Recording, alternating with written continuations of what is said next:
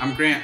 And I'm Eric, and you're listening to the Quacking Ducks podcast, where each week we take turns picking a piece of media that we like, making the other person experience it for the first time, and then we talk about it on this podcast. Grant, what did we talk about today? We talked about Dark Phoenix, the last X-Men movie.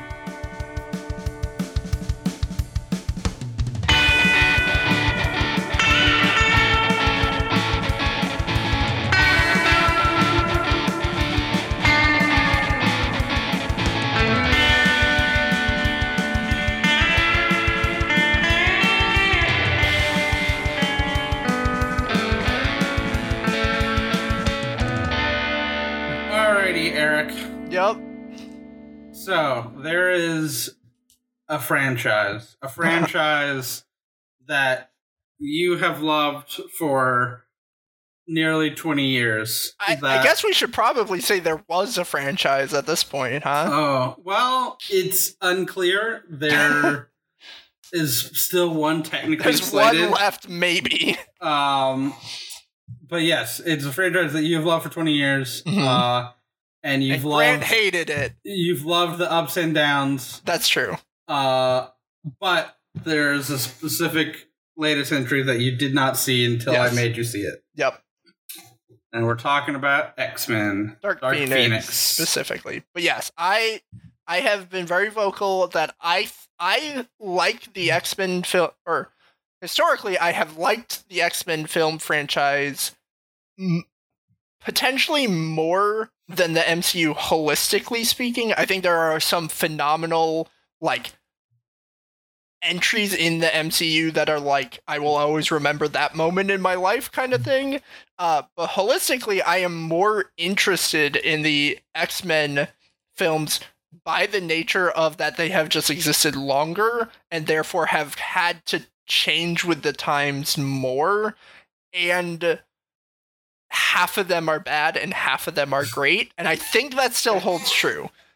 There are a few that are perfectly in the middle, which is kind of unfortunate. But for the most part, most of them are either trash or really good to great. People, people dump on the X-Men films for not being MCU films without remembering that Logan and Deadpool and Legion are that, so that's why I'm I also like X-Men as an IP differently. I think the the social commentary metaphor is timeless, and I think it creates X-Men being in its own universe. I like from the one big lie way of doing sci-fi and fantasy storytelling, because it's oh yeah, there's mutants and some people have powers, and that's why a ton of shows just ape that concept of some people are born with superpowers. That's it. Very simple premise, one sentence, but you extrapolate it into 1,000 different stories. But yeah, I had not watched Dark Phoenix because 5 other superhero movies came out that same summer, and Dark Phoenix was very clearly not going to be the best.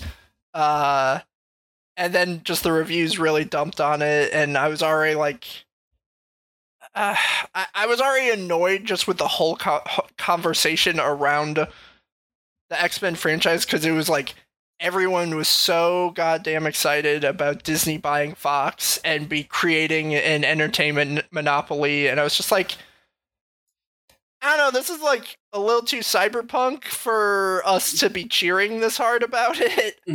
So I think from that, I was just I'm just going to distance myself from the conversation overall. And I ended up just not seeing the movie.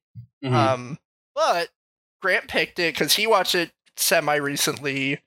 Was that you seeing it again, or was that the first time you had seen it? That was the first time I saw it. It was last week. So yeah, so Grant picked it knowing that I needed to watch it just for his completion anxiety. I picked it because I hadn't watched it, and I was I want to watch all of them, for my own thing. But then I remembered that Eric hadn't watched it, and I was well, that just can't stand. That can't stand it. So yeah, we both watched it, and I don't know that there's a value in a spoiler-free conversation around this, because one, I will say, I don't think there's really a lot to spoil that wasn't spoiled in the trailers, and I think everyone's pretty much made up their mind on whether or not they have seen or are going to see this movie. Sure. I think that's fair. So in that regard, not gonna worry about spoilers. I will say, I liked it. I liked it. We had a little mini conversation about this before, and then tried to like cut it off so we could have a good podcast conversation. But I think I agree that it is better than Apocalypse.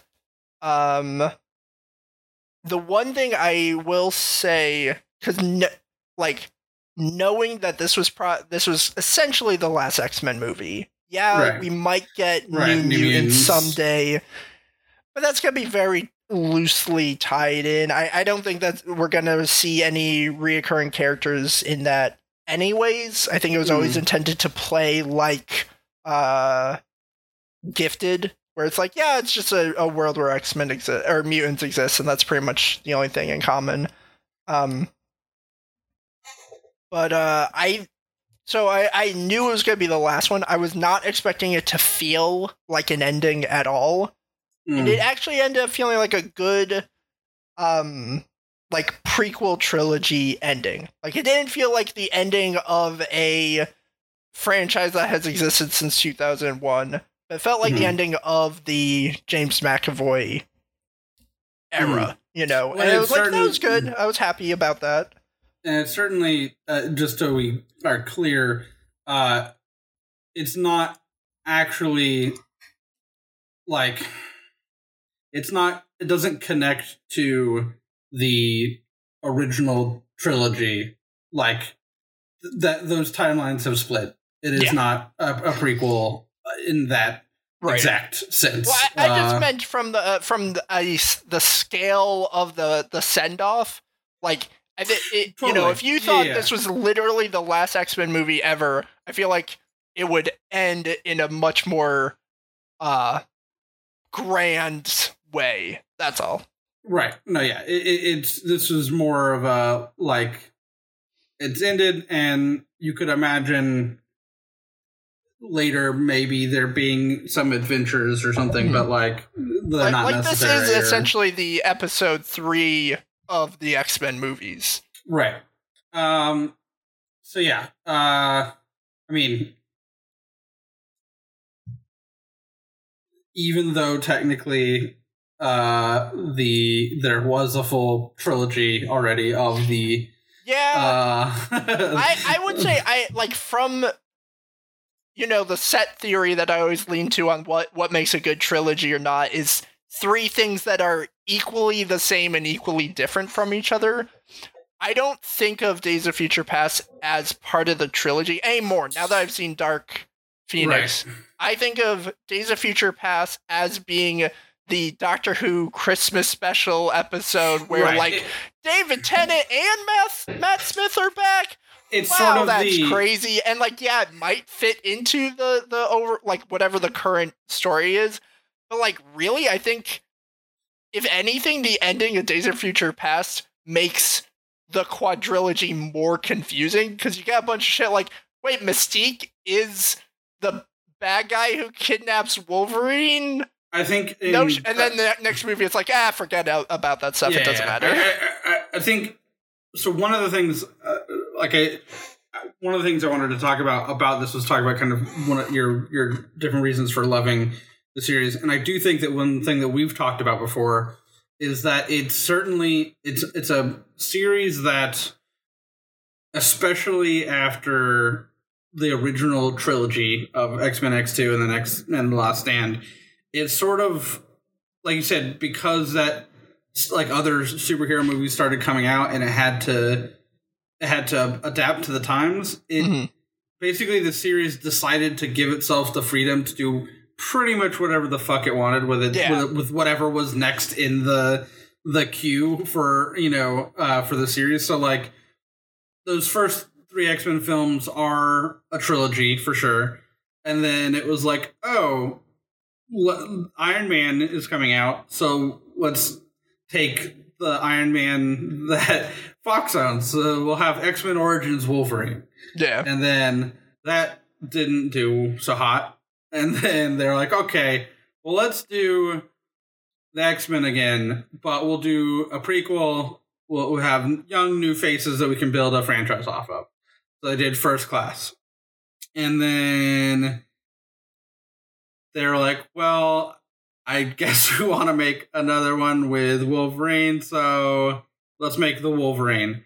And then Days of Future Past was kind of the like, we were thinking about doing a prequel series, and we're still kind of going to do those time frames, but fuck continuity. Yeah. Which they already fucking ruined multiple times over anyway. So it's kind of like just, timelines and stuff. Apocalypse was it was an attempt to make another X-Men 1-2 movie 10 years later. I don't know that it was even attempting that. My feeling for how X-Men Apocalypse feels is that somebody from the future, from our present, saw Avengers Endgame and teleported back into the past and told the screenwriter of X-Men and X2 they just sort of kind of generally told them what Avengers Endgame was like for the 15 minutes that they had to spend in that timeline. And then they got popped back into the present. And then those people wrote a movie, and then it serviced now. And that's kind of what it's like. Yeah. That's fair. I just mean that it plays so, it plays like a movie from that era in terms of, the Daredevil, Spider-Man 3, Fantastic Four 2. It's very much like, we're going to do the same thing again, and we're going to do the next, the third most popular villain from the franchise. Who's that? Apocalypse. Okay, we're going to do literally the same thing we just did, but with Apocalypse, and that'll be fine. And it's like, now this is really boring now. But yeah, Dark Phoenix, I think, to its credit,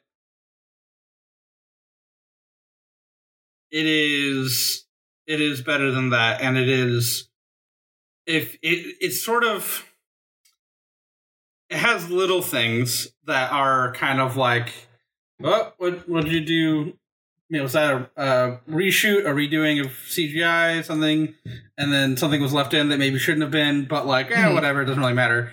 My prime example is the opening action sequence is the X-Men going into space, and they're saving a space shuttle, because I guess there's a space shuttle. Oh, no, that's right, it's in the 90s.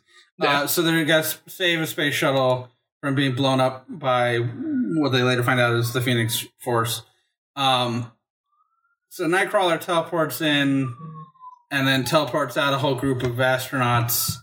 And then they're like, oh, but we left one of our astronauts over there. He was trying to fix it.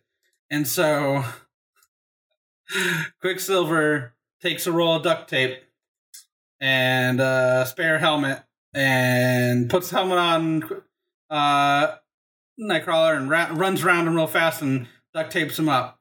And so he's good. And then they teleport Nightcrawler and Jean Grey back into the cargo bay of the space shuttle, but it's ripped open. It's exposed to space. So okay, I just thought of a Jean thing Grey that is fine, which maybe she has some powers that can make it fine, but they put this helmet on Nightcrawler so that he wouldn't die. But his sleeves and his feet and his tail are all just exposed to space. So, because I watched this with Helen this morning, and I just now think I understand what's happening. Mm-hmm. The problem is it's not fucking clear at all, and I think it's the difference between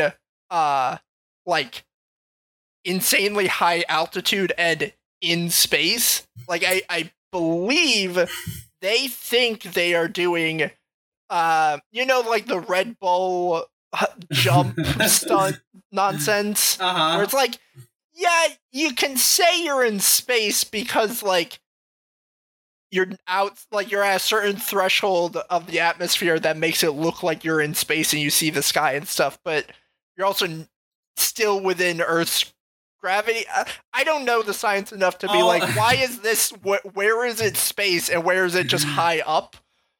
But I think the thought was like, for whatever reason, we don't need to provide Nightcrawler a spacesuit, but what we do need to provide is an extremely tiny bubble of oxygen via this helmet. I'm not saying this makes it any better or makes any sense. It was just, I think this is yet another piece of the problem of like, are they in space or are they just really high up? Because also, their jet is a jet. It's not a spaceship. So how did they get in space, and then how did they get back from space in a jet? Like, there's a lot of things that don't make sense if they're in space. Here's my thing, and it might connect with your thing. I think that what was written and then shot on a green screen was one thing, and then they handed it off to the VFX house, and the VFX house was like, okay, cool, they go to space. Yeah, space. And they're like, that's space, made it look high like altitude. Space. And then nobody checked in between one. Yeah, or that's something. Fair. That like, it seems possible. like either something changed or there's a miscommunication because they're in space. They're as high as the ISS is. As far as I can glean from all the information given to me, they're in space and there's a bunch of things that then don't make sense. Right. So the only thing I can do in my brain to make it feel better is flip it and be like, oh no, all these things make a little bit of sense because it's not space, even though it looks exactly like space. Yeah. I would say, so outside of that, because honestly, you told me about that beforehand and I saw it, I was like, yup, that was dumb. I can't put my finger on anything else that really felt like that. I would say that overall it's a pretty like that's like definitely the weirdest thing to me. There's again, this is where continuity doesn't fully matter. It doesn't matter. Charles Xavier's character has changed quite a lot in the James McAvoy series, and they sorta sometimes try to have some internal consistency of James McAvoy Xavier being similar and growing and changing. Kind of. Mostly in between the first one and then Days of Future Past with the understanding of what's happened. He's pretty different, in my opinion, in this movie. He's super arrogant and not really all that concerned with the well-being of his students. So here's the thing. This is actually interesting because I think, he is, I think they. I'm trying to think how to phrase this because I think those elements could always be argued as subtextually in the character, intentionally or unintentionally, in a very cracked After Hours kind of way. No, totally. I think they're there. I guess maybe it is a craft issue of not being subtle about it because yes, the whole concept of Xavier has put in mental blocks inside of Jean Grey when she was a child and never told her about it, even though she's an adult now, is in the character baked in. Yeah. That and that's been shown many times, several times at least. And so that is there.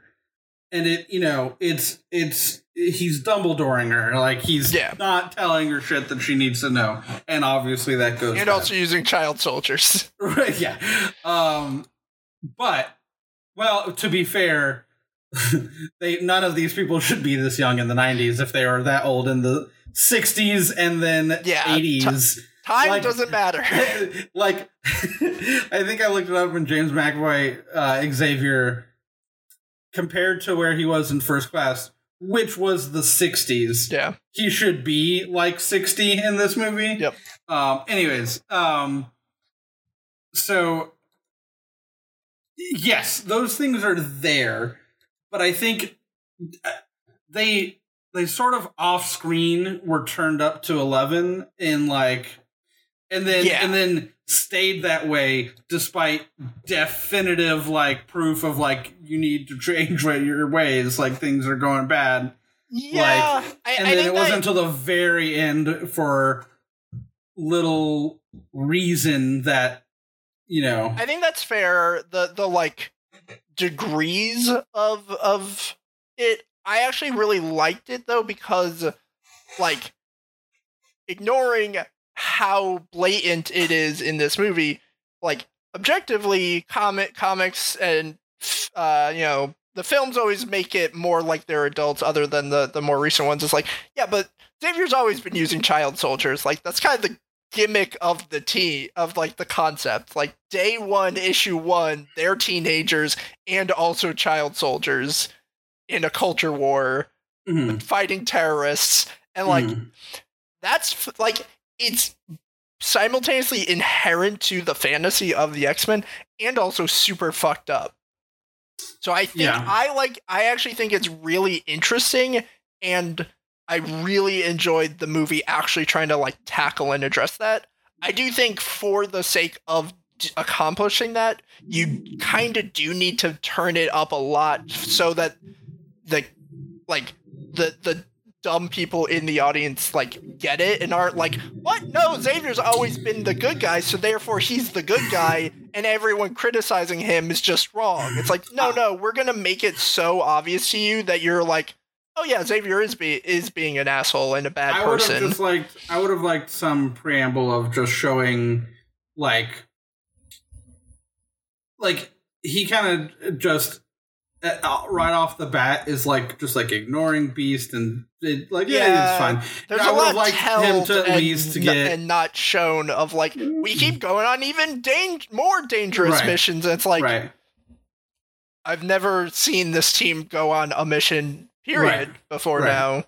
I do think that overall it works fine, and I think that there's, in general, in terms of character work in the movie, I think that there's some really good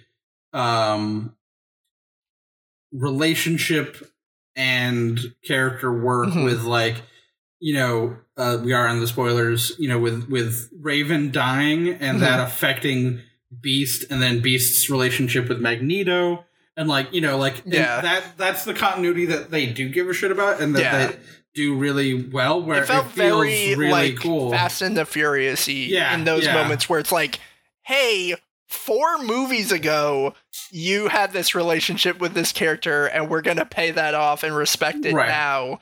And even like, while I agree, it feels like, while I would struggle to like believe it other than seeing it in front of me, the exchange between Beast and Professor Xavier, I actually thought was really interesting, because it's like, so like, because of the blatancy, they're not dancing around it. Beast is like literally saying, you fucked up, just admit it. And that was then, really good.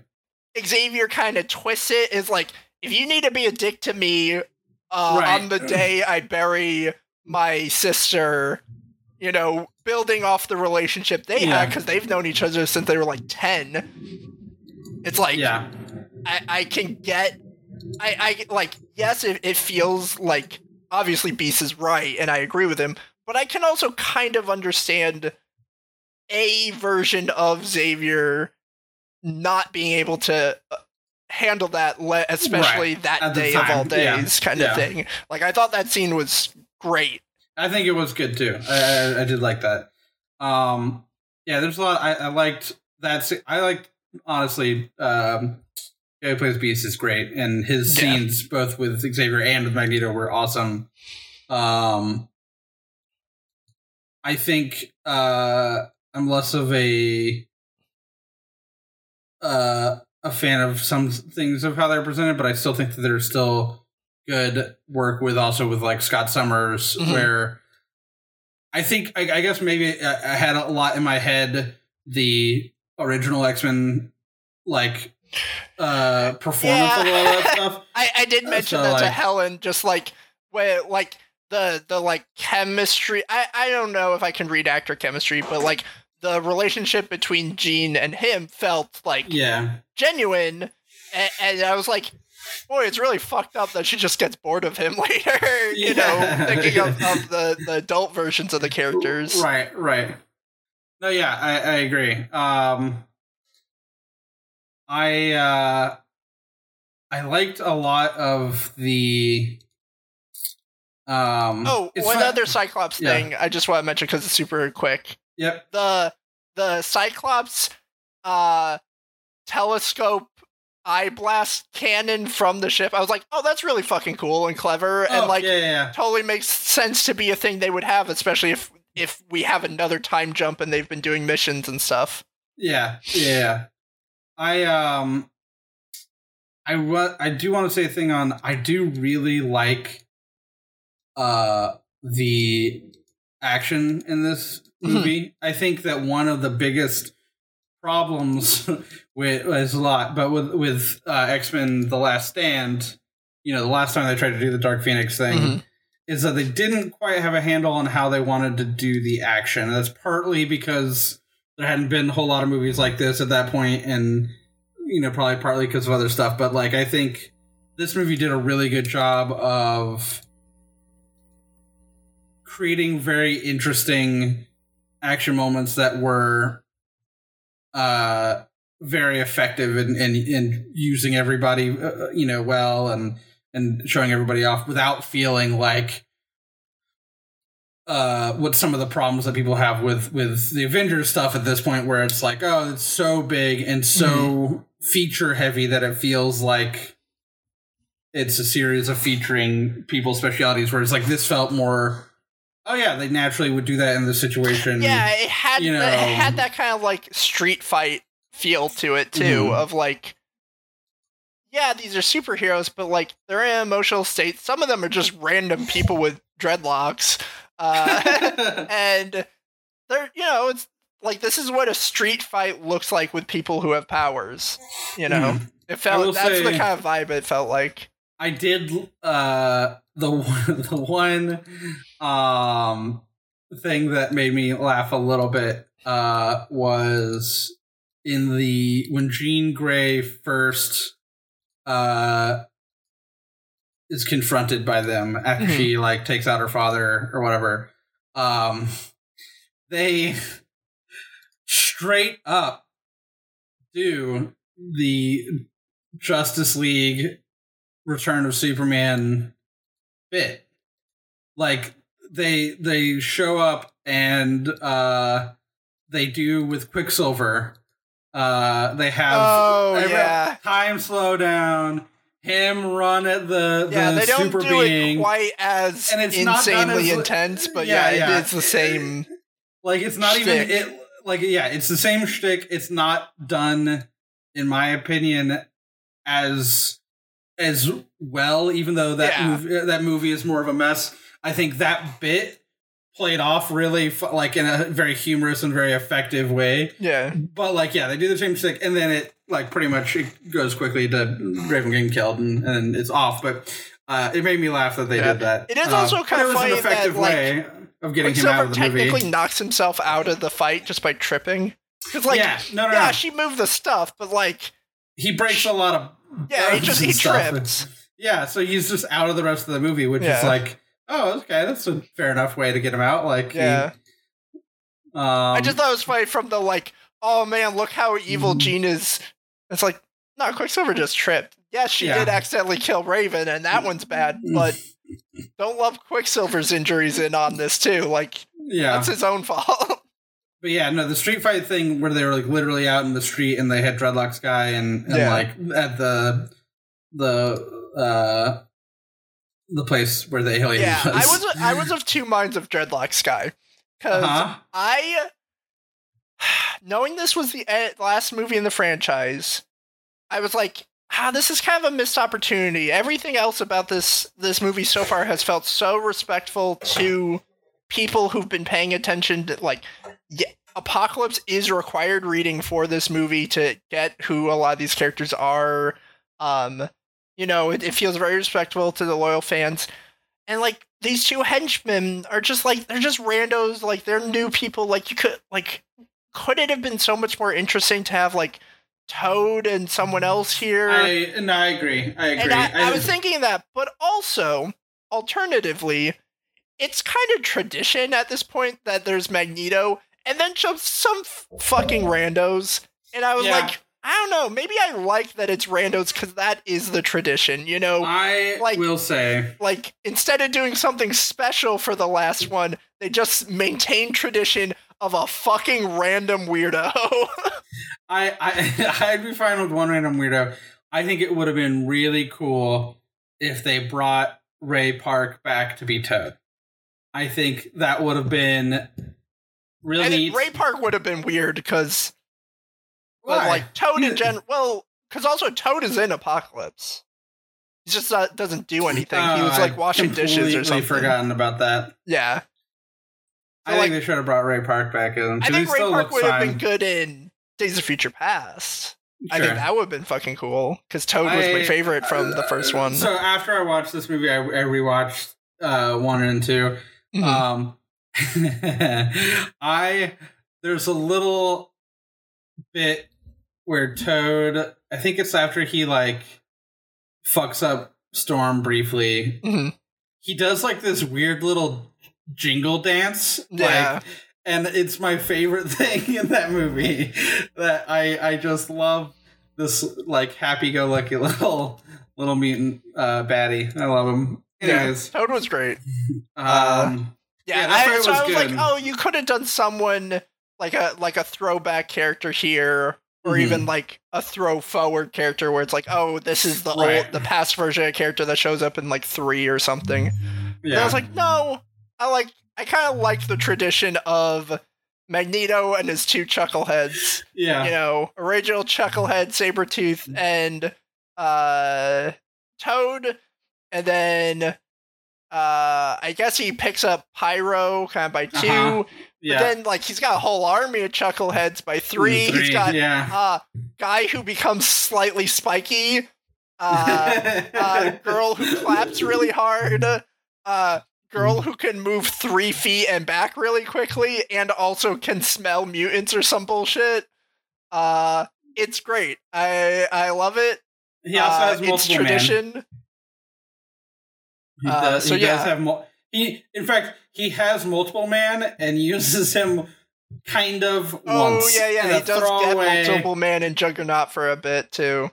Yeah. So, but I like the random chuckleheads with tattoos. I like mildly pointy boy and clap girl who claps really hard. Like, I kind of like that Psychic Knife Girl and Dreadlocks Man were like, they did not fit it being the last X-Men movie, but they fit the tradition of Magneto and 2 goons. Yeah, no, Dreadlocks guy is almost like 1-for-1 to like one of his other goons that he had. He's like the guy who could make 2 spikes out of his arms. I was gonna say that. Yeah, he's that guy. He's that guy, or the guy who can regrow just his arms and says, "Come on." I love those goons. Like that's part of that's a part of the franchise, and the fact that they had a guy who, I think his mutation is just his dreadlocks get longer, because he's clearly putting a lot of physicality into the actual whipping part. So he's not like Medusa, and I'm saying Medusa, the Inhumans character who can literally control her hair. I think his hair just gets longer, and then he can use it as a weapon because it's of how long it is. I don't think. Right? I don't think that would be that effective, but it's only effective if you know how to whip your hair back and forth. Forth. I was not even setting that joke up. I was just like, literally, all like his ability is he can grow his braids get longer, and then he can use them as weapons because of how long they are, and he can retract them too. I think. Yeah. Which also doesn't make sense if they're braided. Like, how does he retract a braid back into his head? It doesn't fucking make sense, and I love it. I am here for braid guy. It's the best. Let's see, what else? Also, there's aliens in this movie, but who I was really gonna get cares? to that. Before I got to that, I really liked the really fucked up scene where she makes Xavier walk to her. Yeah, that was dark. Super dark. really dark. That belonged in, like, Logan or something. I know, it does. And I really liked it because visually it was really cool. It was so unnerving. Yeah. Real fucked up. I love when she says it, and he's just like, "Oh, bitch, what the fuck are you talking about? I can't do that." Like, yeah. What are you talking about? Okay, so yes, there are aliens in this movie. Yeah. I don't know why, but for some reason, I kept not thinking of them as aliens and instead thinking of them as vampires. There's fair. There's no real reason that I should, but it does kind of feel like they were. I feel like every extra was playing it more like a vampire. That's all fair. Very, very like kind of, just straight faced and kind of like, all right, like coming for you. And then obviously they're super powerful and stuff. And it just kind of, the tone of this movie was kind of. I think also when they take damage and they always kind of revert to their alien-y self under their human self, it does have a like shooting at a 30 Days of Night vampire kind of feel to it. Like, I totally see where you're coming from, honestly. It feels, and I think it also just fits with. This movie feels like a mutants versus vampires kind of story. Like it's weird. The aliens are essentially like store brand Skrulls. Yeah. But like by that nature, they're just like, and I think this is a big part why the movie actually got trashed when it came out, because Captain Marvel came out the same summer. And it's like, it has worse Skrulls and worse space stuff. And it's like, yeah, but the X-Men stuff is actually really good, but that's not what people are going to be focusing on if they literally just saw Captain Marvel. So I get it. But yeah, the aliens were fucking super lame and boring. Yeah, and I don't really care. And I hated them. And they have weird. They had two powers. No, they had three powers. They could heal really well unless you shot them with a big gun. If you shot them with a regular sized gun, they'll heal. But if you shot them with a big gun, they would die. They could shapeshift once, apparently. They're not. They only would shapeshift to one person. Whatever person they saw first, they would shapeshift to that, and then just do that. Maybe they had to like consume them or something, because we didn't get the like two people looking at each other or anything. And they could twist your belly really hard with their mind. Okay. I want to talk about that. They could give you a purple nurple, just like really bad, though. I had forgotten about that part. And they only do it like fucking twice. And it's like, what is this? And maybe they can do like telepathy stuff, because there's all the illusions of space and shit. It's like, I took you to this hotel room, and then she's like, you're gonna show me this hotel room? No, I'm gonna show you space. It's like, how? With your powers, or with the alien technology, or just cause? Like, I don't like the aliens. The aliens suck. Now that I think about it, maybe this movie is bad because I hate the aliens so much. I liked everything else. I will say, the aliens are really not a good part of it. No, and they're not even like. I do think the vampire fight-ness, the like, you can't kill them with a little gun, but you can kill them with a big gun. It did make for like the train action scene actually be really fucking cool. Yeah. I remember when the trailers were showing like, there's gonna be a train fight scene. I remember like Weekly Planet making the joke and it being true of like, isn't there always like a caravan or a truck or a train that everyone's in handcuffs on the vehicle? Yeah. And like this one was the best one. This kind of goes to the same thing I said about Dreadlocks Man, where it's like, yeah, it's kind of tradition that there's always a vehicle that everyone's handcuffed in. Yeah. But this was the best one of that, so Yeah, I like yeah. it. I agree. I think I figured out why I think they're vampires. They all do the vampires from Twilight run. Like, I think it's just whatever shit, low, exactly whatever lower budget making people run really fast effect is.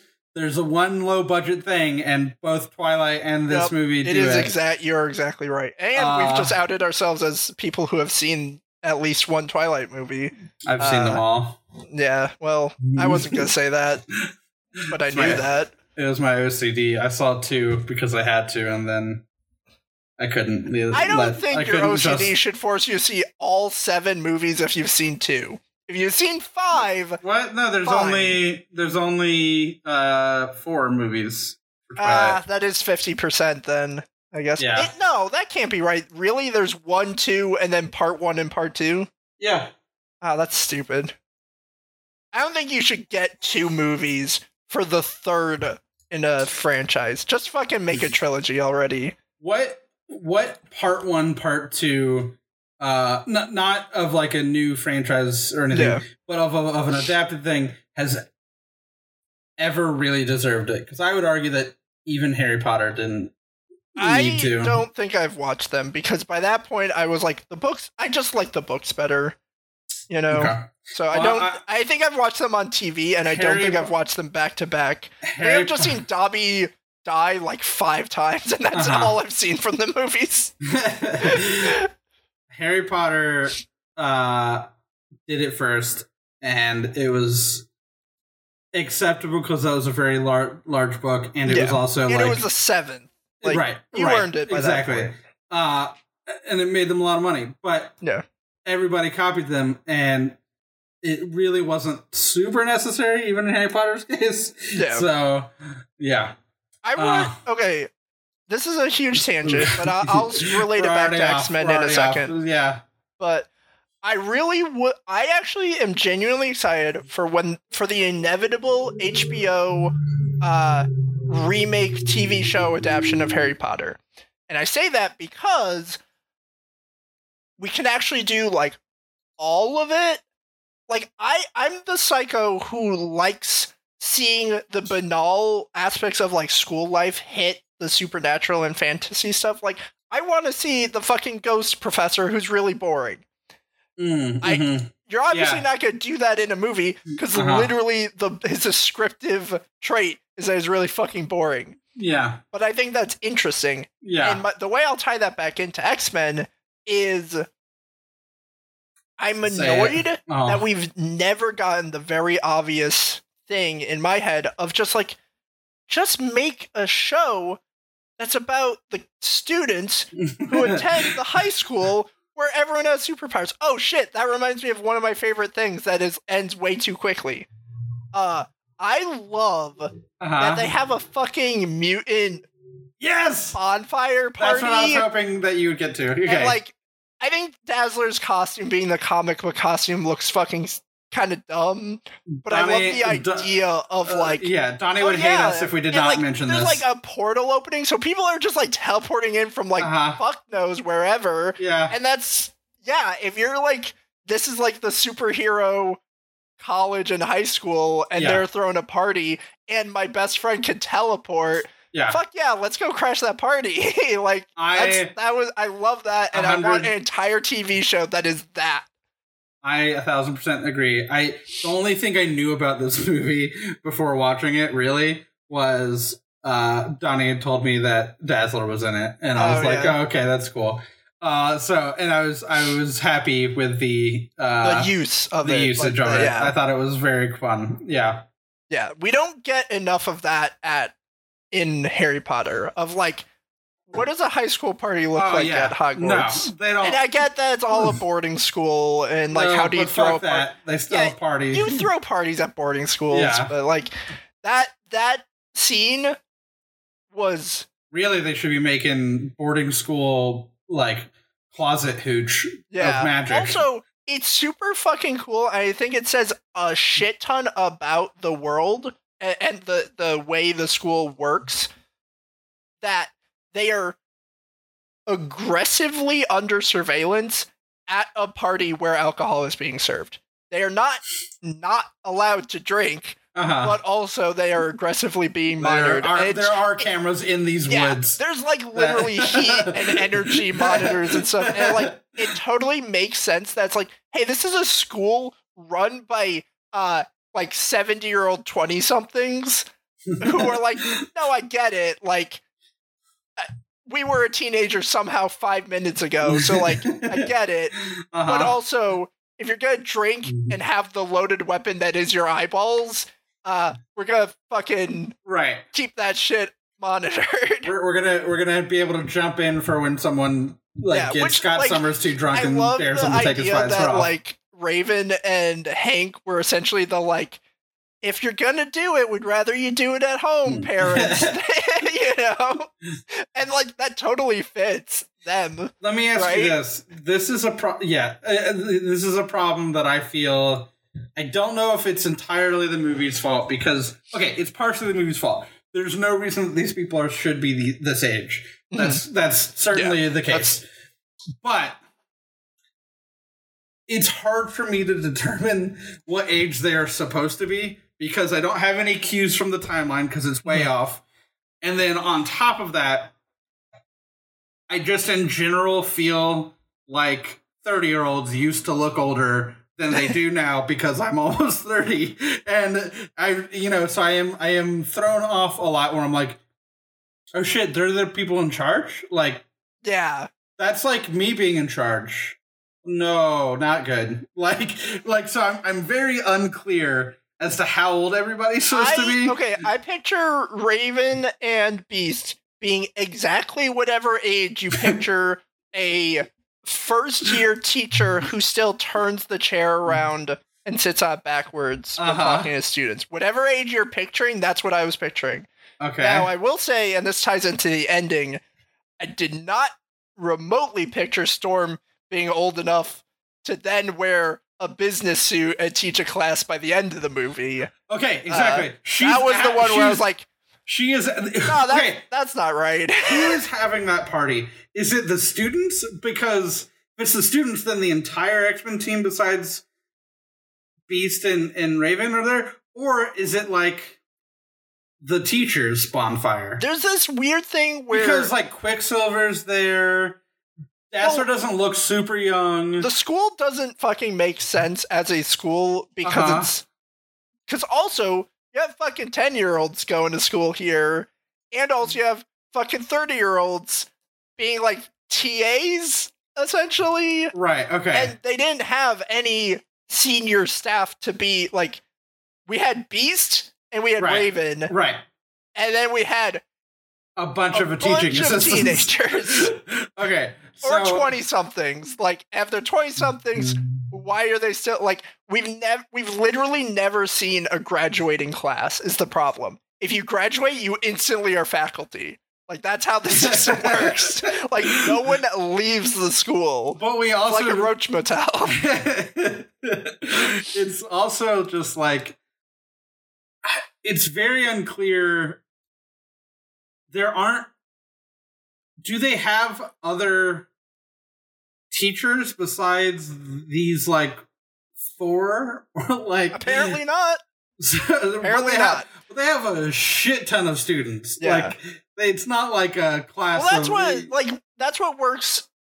I think it works better in the, like, Deadpool universe, where it's like, oh yeah, Colossus, Right. An adult. And even, like, X-Men 3 had, like, hey, Beast used to be a teacher and, like, a student here, and he left because he's an old man now, and he works for the government or something. He's a senator or whatever, yeah.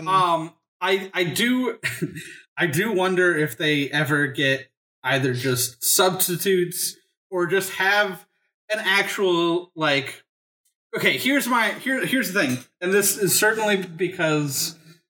I get it that that there's no continuity, but like Storm was like a teenager living on the streets of Egypt, like, couple years ago. That was 10 years ago, Grant. Because that was the 80s. God damn it. Yeah, okay. It was 10 years this ago. This is the problem. It doesn't make any sense. She just ages really well. Okay, so yeah, it was all like 10. mutants age extremely well. But then she decided that she had a real passion for teaching. Because she is teaching. That's the thing. It's not even that they have the mutant, like, X-Men teaching, like, powers or whatever. And I in terms of actually thinking about it, I don't think we've ever seen, besides Xavier teaching people in first class, I don't think we've ever seen actual students in a class that wasn't just a normal high school class.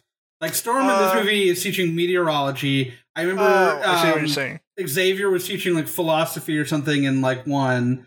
Like, they you mean are a classroom that is not... Because they always do the danger room stuff. That's what I mean. A classroom that is somewhat related to what these people are experts in. And not... I don't think that Storm, just because she can create lightning, I don't think that she is qualified to teach people about meteorology. Yeah, but that is kind of small town culture. Like, you just become a teacher. Like, I'll take your word for that. Technically, you need a teaching license, and that's about it. You don't need to be an expert in mathematics to be a high school math teacher. I'm just watching. Now that I think about it, I'm like, great, you fucking moron. You think a high school physics teacher is an expert in physics? Not expert, maybe, but good enough. Understand? Like, I don't know why Storm knows anything at all about that. I mean, guess maybe if she went real deep in on her powers or whatever to understand them. I mean, makes sense, because she somehow is able to make, like, ice cubes now, which that's was true. One thing where I was like, no, that's Iceman. That's not Storm. Right. Storm can't make ice cubes. You know what I thought of when I saw those 4 ice cubes drop into Scott Summers' hand? Yeah. I thought of the Switch. That's amazing.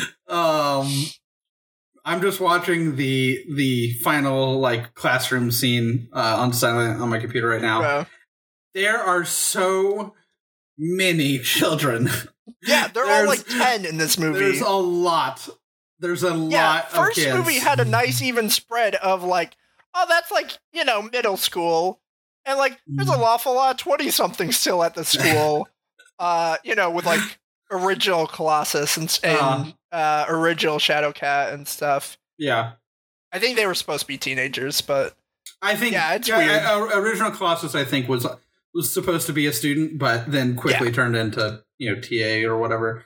But yeah, original Colossus X2, I think, is like a student. Yes, whatever age a student is a student 15 to 18, or are they 18 to 35? Like, I don't know. And a show would be able to answer these questions. I like the idea. It seems so fucking obvious. Like, so I mentioned Legion before, but there was a time period before, like, FX and Fox announced they were doing 3 X-Men TV shows. They were doing, which ended up being Legion, which is great, but it's not what I want. Gifted, which is also really good. Like, it's a little bit more less high art than Legion, but like they actually really they dig in deep with, like, the political commentary metaphor of mutants. Gifted seems very similar to what was that show that was about aliens and it had Noah Wiley? I don't know. I'll find it. Don't worry. And then there was going to be a Hellfire Club show, which didn't happen. Falling Skies. That's what I was thinking of. Falling Skies. Yeah. So Gifted is a little bit... It's weird. Gifted is Falling Skies for the mutants. The problem is, it's actually not dystopic at all for everyone else. Right, it's like... It's very... I watched the first day Underground Railroad is kind of the thing. It also is very Sarah Connor Chronicles, kind of, in terms of like literally the same actors are in it. Yeah. What was the last one you were saying? Hellfire Club did not come out. It was announced, but it did not get made.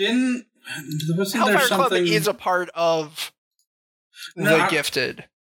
Yeah, though. yeah. They like recycled it, I guess, maybe. I don't know. But the problem is, that's 3 shows. None of them are a fucking high school show about X-Men. Wait, wasn't there another... And I get that Fox is in CW, and CW would be the people I would want to make it, or Netflix. Actually, that's exactly what I want. Dear White People, but it's X-Men. That is exactly the show I want. Now it's going to be Disney Plus. That'll probably, if they make it. Disney Plus are the literal company that could make it. I'm saying, what company has done a show like what I want that I could just drop the X-Men branding on top of? So like CW, yeah, kind of. I think they like Riverdale now is just how many Stephen King. Look how many Stephen King books I read, and it's not really about high school students at all. I didn't watch more than the first episode of it, but I think you did. Did the Hulu Marvel Runaways that get closer to what you want from X-Men? I didn't watch that much more of it, and no, because it's still... I don't want to watch a show about 5 kids with superheroes who happen to be teenagers. Right. I want to watch a show about a school that has 50 to 150 students that all have superpowers. And 4 teachers. And 4 teachers. No, exactly. That's what I don't want. Actually, if I kind of think it would be humorous if they just didn't address the fact that they only have like 4 teachers for everyone. Honestly, if I had my way, I don't actually want a TV show. What I want is the Game Boy Color Harry Potter RPG that covers the first book, Philosopher's Stone, because that covers the entirety of the book, and like every piece, and it's also an RPG where you have freedom to explore the whole school, doing your tasks in the order you want and stuff. It's great, and there was like an entire like hours worth of content that was just like, oh yeah, it's finals week, you have to do all of the finals for all of your classes. It was awesome because it was like you had to do all these missions related to each class you had. That it was like, I loved it. Holy shit, this looks really good. It's really good. I'm amazed it's like one of those things where it's not old enough for people to feel nostalgic about because, or it's not old enough for like, people who are older than us who kind of drive those conversations a little bit more. It's not in the like Mega Man and like Lion King and Aladdin games. Like it's obviously like a solid 10 years later than that. Not maybe I'm exaggerating, but yeah, it's too new for anyone who like would. Do you remember Double Fine used to do these game streams where it's like it was a let's play of a Double Fine person and a person who worked on an old classic, and they would talk about that old classic. It's like, well, Harry Potter RPG wasn't old enough to be that, but it's really good and really solid. I've wanted to go back to it for years. Oh my god, this looks so dope. I mean, it's straight up like Harry Potter Earthbound, but also looks like it has a bunch of like mini games that are kind of WarioWare-ish, like for the finals and for other stuff like that. That's super cool. Yeah. And like Diagon Alley is like its own instance, so you kind of only go there if you have relevant missions and stuff. But yeah, and it hops into like turn-based combat, so you're using the spells and stuff. But yeah, it was so good. Oh my god, they're walking around with the invisibility cloak. This is great. Yeah. Like you go into those after dark missions and stuff. I never finished it. I played up until you were trying to you have snuck out and you're going to the secret entrance to where Fluffy is and everything. Like that's how far I got into it. This is cool. Oh man, they're playing the Wizard Chess. This is dope. Yeah, I'm amazed that there's like not just another game of this. Like someone just deciding to remake it, as a fan kind of thing. Like a game that's like a very obvious throwback in the way that like I'm blanking out the game that is clearly a Harvest Moon inspired game.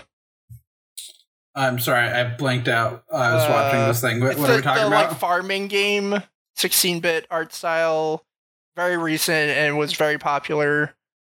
I don't know. You made me forget it, but yeah, I know what you're talking about. Yeah, you know what I'm talking about, and that's clearly a Harvest Moon game, but it's like also like has modern development sensibilities. Mm-hmm. But yeah. This definitely looks. I mean, this Game Boy is like full on the book, like it goes through. Yeah, like I'm looking it's at the a end book stuff, adaptation because it's before the movies. It was like we're gonna make the game in time for the movie, but we're just basing it off the book because like you don't need to worry about it. Like just assume everyone's gonna look the same. Oh, it's WB Interactive. I'm trying to find who was making this. It's cool. Yeah. Anywho. So watch Mutants vs. Vampires, the movie, because it is fun. It's good. And I enjoyed it. I was happy that I watched it. Yeah, I thoroughly enjoyed it. It made me... I think it's a good ending. This feels like... It even had the Dark Knight Rises ending. It almost had the Dark Knight Rises ending. It's pretty much the exact same thing. Yeah, I was like, I swear to God, if this has... But I thought that's one thing we didn't talk about. Charles Xavier retiring was like, oh shit, this is like a real ending. Like, this is an ending to the trilogy that is, First Class, Days of Future Past being one half of a movie in this trilogy, and then Apocalypse being the worst one in it in the middle, and then this one is like, yeah, this okay, I can dig this as an ending. I know it's not technically a prequel trilogy because the timeline's all fucked up, but I just mean in terms of like another like it ends that era, that saga, those 3.5 movies. Yeah. And I thought it did it well. I would love to see... I feel actually better about knowing that if we get more X-Men stuff, it's going to be starting over. I would love it to... I would be so happy if it was still had some kind of connective tissue to this. It doesn't even need to be canonical, because, like, there is no canon in the X-Men franchise, but, like, if Deadpool exists played by Ryan Reynolds, it's like, yeah, that's cool. Like, that starts from X-Men Origins Wolverine. Like, that has a direct through line back to these movies. Yeah, that should definitely happen. Like, Deadpool should still cross over. That, like, I feel like that's one of those things that's, like, it's just so obvious that it's, like, you gotta do it. Yeah, like, and I would love if, like, please don't, like, aggressively redesign what the school campus looks like. If you gave... I was joking. I was like, someone needs to stop fucking leaving their basketball on this court, knowing that it's the door to a jet hangar. Yeah. But honestly, now it's like, Disney, if you gave me that shot again of the basketball court opening and the basketball rolling off, like, I'd be really happy and grateful. Like, please don't just, like, dump on the old X-Men film fans just because they're not yours. I mean, that shot has been recreated in panels. Like, it's iconic. Like, I feel like that's... Like, I feel like if you're gonna do the, like... If Professor X says, like, chess is for pussies, I'm gonna be really upset. Like... like, don't like, there are things in these films that are like, yes, you can recast, but, like, there are and it is interesting because, like, the chess thing, that's the movies. Like, that's... Yeah. It probably exists in the comics, but not like this. Not as a consistent, reoccurring motif and, like, symbol. Yeah, if the hangar still opens from the basketball court and Charles Xavier and Magneto still play chess, I would be fucking ecstatic. So, yeah. You know what I want in terms of X-Men shows or whatever. I want Magneto Nazi Hunter. That'd be fun. That's what was supposed to be a thing. Yeah. If X-Men Origins was going to be good, Yeah. we got a little bit of that in First Class. Well, I that's what I mean. think that'd be The first class scene where he's in like Argentina Yeah. is like it's so fucking good. Yeah. It's Well, so I think good. that would be really cool. I don't know. I would like that, and I would definitely watch it and eat it up. But it is different than like the like blatantly obvious thing that somehow hasn't happened. Yeah. You know, in the same way that like I think Deadpool was like, why have they not done this yet? This is like so obvious. And then when we finally got it, I was like, this is great. This is exactly what this movie should be. Like this was a perfect execution on what someone saying like, hey, we're making a Deadpool movie. It's like, yes, this is what it should be. I should say, I still haven't seen Once Upon a Deadpool. And now that I've seen this, I'm like, yeah, I probably should watch that once Christmas rolls around. Just so that I can still like have a little bit of X-Men to lean back on. I also have not seen that, so maybe I should do that as well. I also definitely want to try and finish Legion at some point. I might restart it so I can watch it with Helen, but the first season was great. Also, I'm just gonna recommend Umbrella Academy because that's a lot of like, hey, what if you like X-Men but just want like a different thing that is essentially the same thing? Umbrella Academy is a pretty good that. But that one also doesn't just take place at an academy, right? Not really. It kind of does. Like it like goes in the future or something, and something happens. It's really Umbrella Academy feels like you speed reading like 50 years of X-Men comics, like and like injecting it directly into your eyeballs. Where it's like, yeah, there's some school stuff, and they have some powers, but also they're adults, and also there's time. Yeah, and also there's time travel. Right. Like you're getting like all of the Chris Claremont X-Men comics shoved directly into your eyeballs over the course of one season of TV. Which, like, if you're a fan of that, if you're a person who's like, hey, X-Men at its best was when there were fucking aliens everywhere, is like, okay, yeah, you might like this.